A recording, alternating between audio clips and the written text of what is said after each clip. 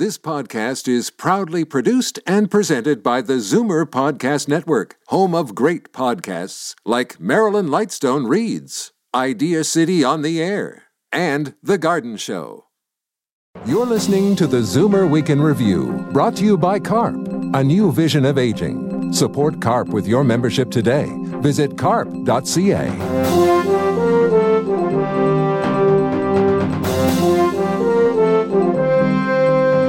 Good afternoon and welcome to the Zoomer Week in Review, all things Zoomer worldwide. I'm Libby Znaimer. It's a whole new area for treating mental health and addiction. We'll look at the latest findings on psychedelic medicine and the power of boredom. But first, here are your Zoomer headlines from around the world. Japan has become the latest country to appoint a minister of loneliness after seeing suicide rates in the country increase for the first time in 11 years, with women suffering more than men. In October, over 2,100 people died from suicide. That's more than all the COVID deaths in Japan in all of 2020. Studies show that loneliness has been linked to a higher risk of health issues like heart disease, dementia, and eating disorders. The UK appointed a Minister of Loneliness in 2018. U.S. life expectancy dropped by a year in the first half of 2020. The Centers for Disease Control says deaths from COVID-19 are the main factor, but a surge in drug overdose deaths is also responsible. Life expectancy was 77.8 years. That's a decline of 1 year from 78.8 in 2019. The life expectancy for Canada in 2020 was 82.52 years, an increase of 0.18% from 2019. A large UK care home provider is introducing a no jab, no job policy for new staff. The company that runs 120 homes across the country is the latest firm to make a COVID-19 vaccine a requirement. A spokesperson says new recruits will be asked at both the application and interview stage whether they've had the shot or would be willing to. The practice is becoming increasingly common across UK's home care sector. She's just been very open about everything in life, and I think that that's really helped her. That's the son of 105-year-old Lucia de Klerk of New Jersey, who has survived pandemics, 2 world wars, 3 husbands, and raised 3 sons. Now she's overcome COVID-19. With a rosary and cross always in her hand, this centenarian celebrated her birthday last month on the same day she was diagnosed with COVID. She was just 2 when she survived the Spanish flu. When asked the secret to a long life, Lucia says, "Pray, pray, pray, and don't eat junk food." Oh, and she also eats 9 gin-soaked raisins every single morning. I'm Libby Znaimer, and those are your Zoomer headlines from around the world. Zoomers remember psychedelic drugs and the backlash against them as part of the counterculture of the 60s. Now they are re-emerging as a promising area of research and treatment for mental illnesses like anxiety, depression, and PTSD. I talked with Dr. Michael Verbora. He's a practitioner of psychedelic-assisted therapy, and he was a presenter at the Psychedelic Summit held at Zoomer Hall.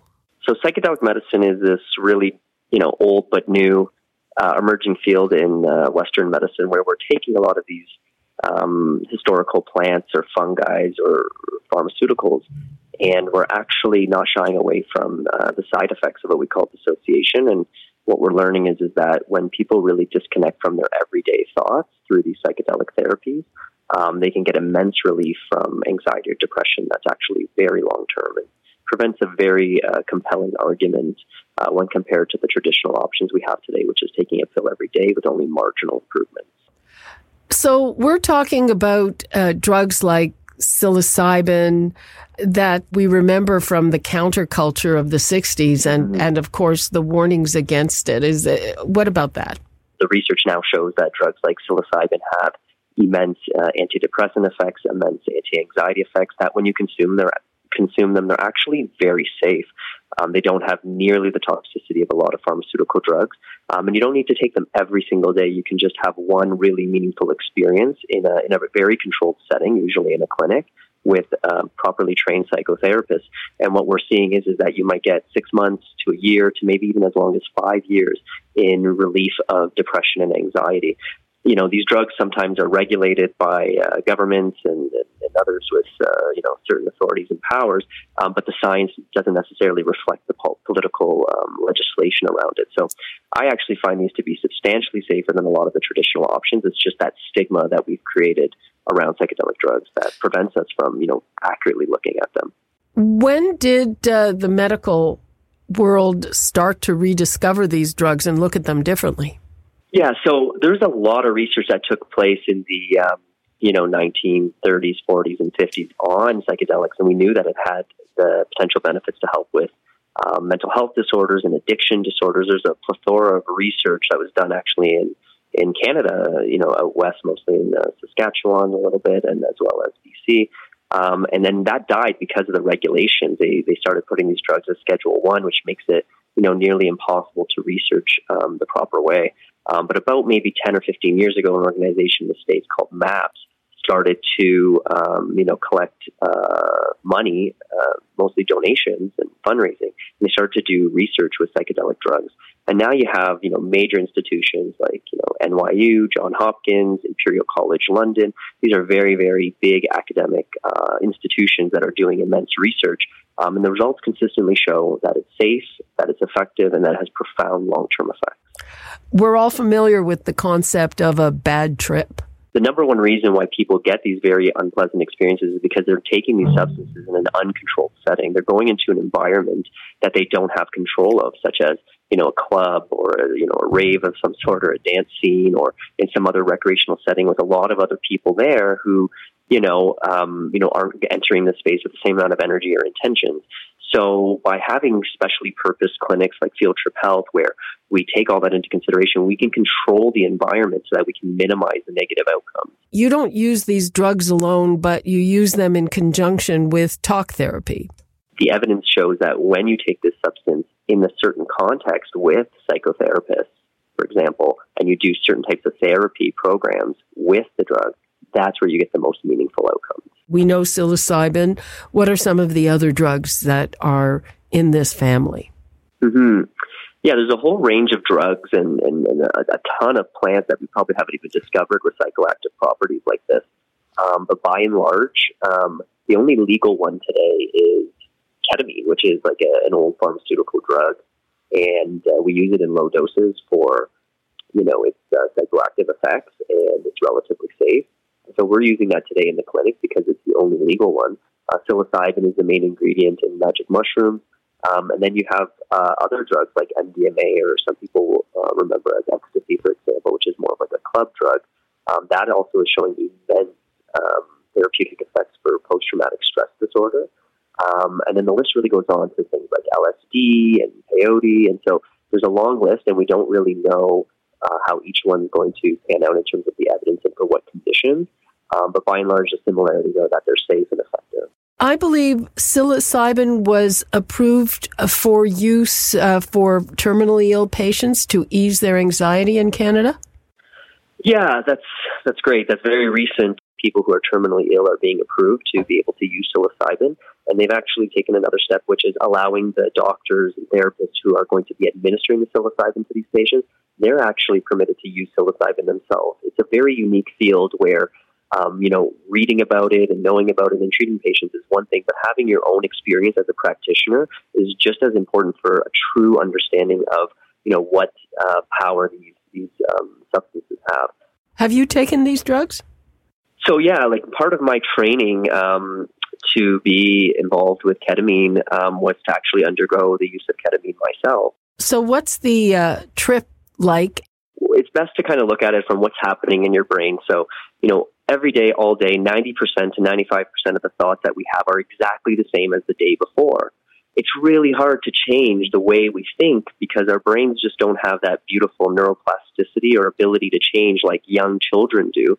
But with time, what we see is people get stuck in a rut, or they get this chronic pattern of thinking, oftentimes very negative and pessimistic, and it really weighs on, not just their mind and their body, but their soul and their heart. And what happens is when you take these psychedelic drugs, all of those normal patterns of thought you have are completely suspended. So you get this beautiful experience where you're just kind of, re-experiencing everything for the first time. And what it allows you to do is just kind of question a lot of your beliefs. And it makes you ask yourself, is this really true, what I think about?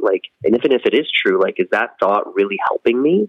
And it allows you to get this third-person perspective on your life view. It's like stepping out or zooming out on your own world view and kind of looking at it from a more objective perspective and looking at it very differently and thinking, oh, you know what, maybe I don't really need to think so much about this because it's clearly, it could be this. It could be a totally different way of looking at it. And that actually might make me feel lighter and happier. Dr. Michael Verbora, thanks so much. Thanks for having me. That was Dr. Michael Verbora. For more, go to psychedelicsummit.live and click on Demand. I'm Libby Znaimer, and this is the Zoomer Week in Review. Coming up, most of us think boredom is a bad thing. My next guest says we can harness it to find purpose and meaning in our lives. You're listening to the Zoomer Week in Review, brought to you by CARP, a new vision of aging. Support CARP with your membership today. Visit carp.ca.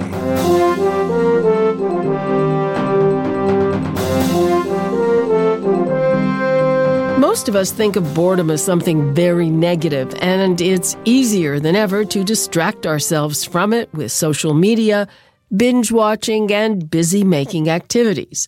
But author Mark Hawkins argues we can use boredom to create a life full of purpose and meaning. You describe boredom as an emotion. I have to say, I've never thought of it that way.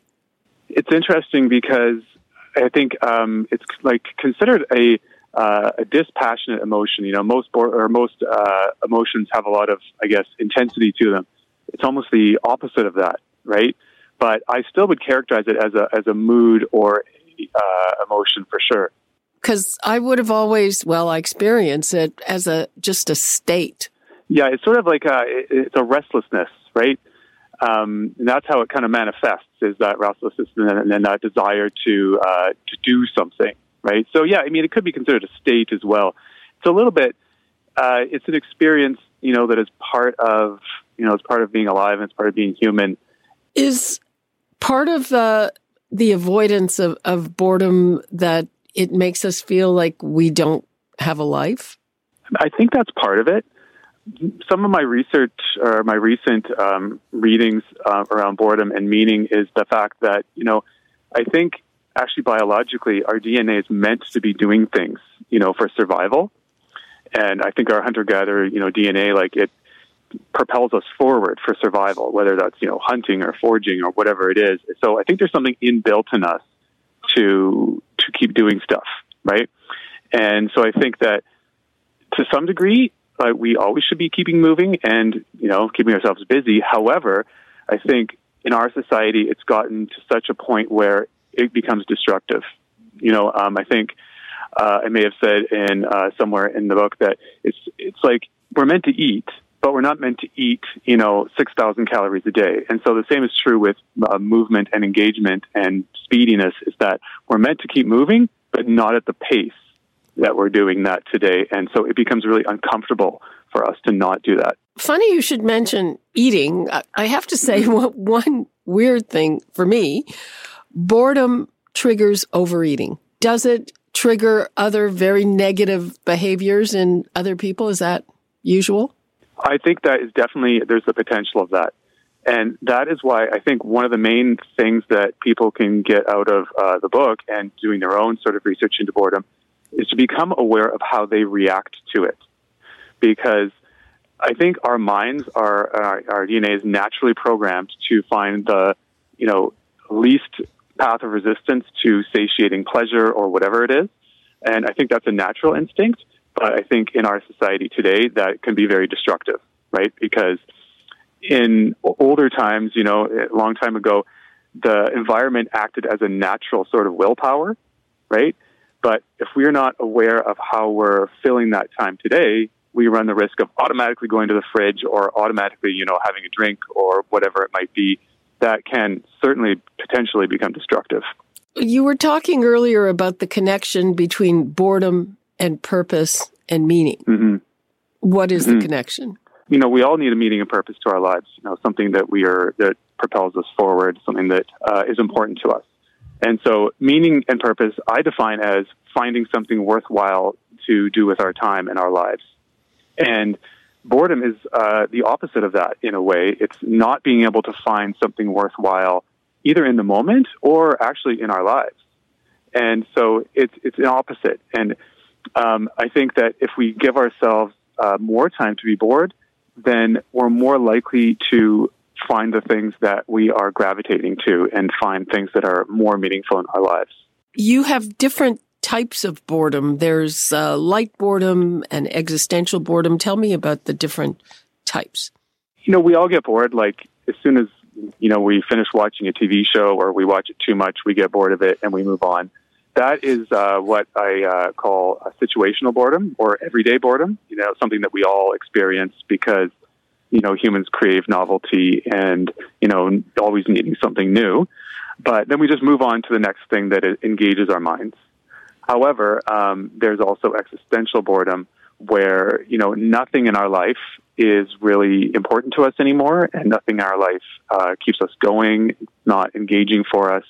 And, that's a sign that I think we need to begin to re-examine how we've been living our lives. How have you harnessed boredom in your own life? I try as much as I can to do what I call low engagement activities.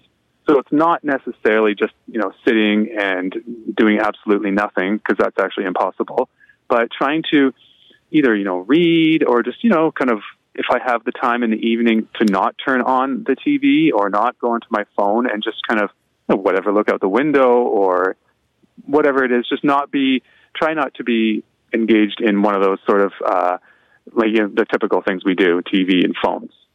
And also, I think I'm still growing in my awareness of boredom and how I react to it. And I'm always sort of examining what thoughts are coming up for me, what actions am I desiring to do to fill up that boredom. So it's, it's a continual, ongoing learning for me as well.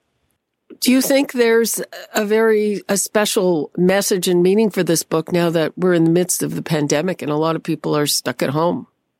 Well, for sure. And, it's just amazing, that, I should say that for the pandemic, some people are actually busier than ever, right? I mean, I'm thinking of, parents of young children, obviously having their kids at home. And, that is, so they might be a lot less bored. But then, of course, for a large part of the population, it has given us an opportunity to experience not having some of those things that we usually fill our time with. And so we've had to find other ways. And I think that it has been a good opportunity, although I'm not sure that everybody has taken that. Because I think people were just, I don't know, I think on my social media, I saw a lot of, people baking and doing new activities. And I think that's great that people they're finding ways to fill the time. But it also would be nice if people took this opportunity to actually, slow down and not automatically fill it up. Anything else you want to leave us with? I would just say that, the most important thing in dealing with boredom is to first become aware of how we react to it. And just know that it's not something negative, and that we can actually, if we really start getting used to it and we learn about it, it can actually, be a very useful and powerful thing in our lives. Mark Hawkins, thank you so much. Thank you for having me. That was Mark Hawkins, author of The Power of Boredom. And that brings us to the end of this week's edition of the Zoomer Weekend Review. I'm Libby Znaimer. Thanks for joining me today. Be sure to come back next week to stay up to date with all things Zoomer worldwide. Zoomer Weekend Review is produced by Zeev Huddy, Christine Ross, and Paul Thomas. Technical producer, Justin Eacock. Executive producer, Moses Znaimer. This podcast is proudly produced and presented by the Zoomer Podcast Network, home of great podcasts like Marilyn Lightstone Reads, Idea City on the Air, and The Garden Show.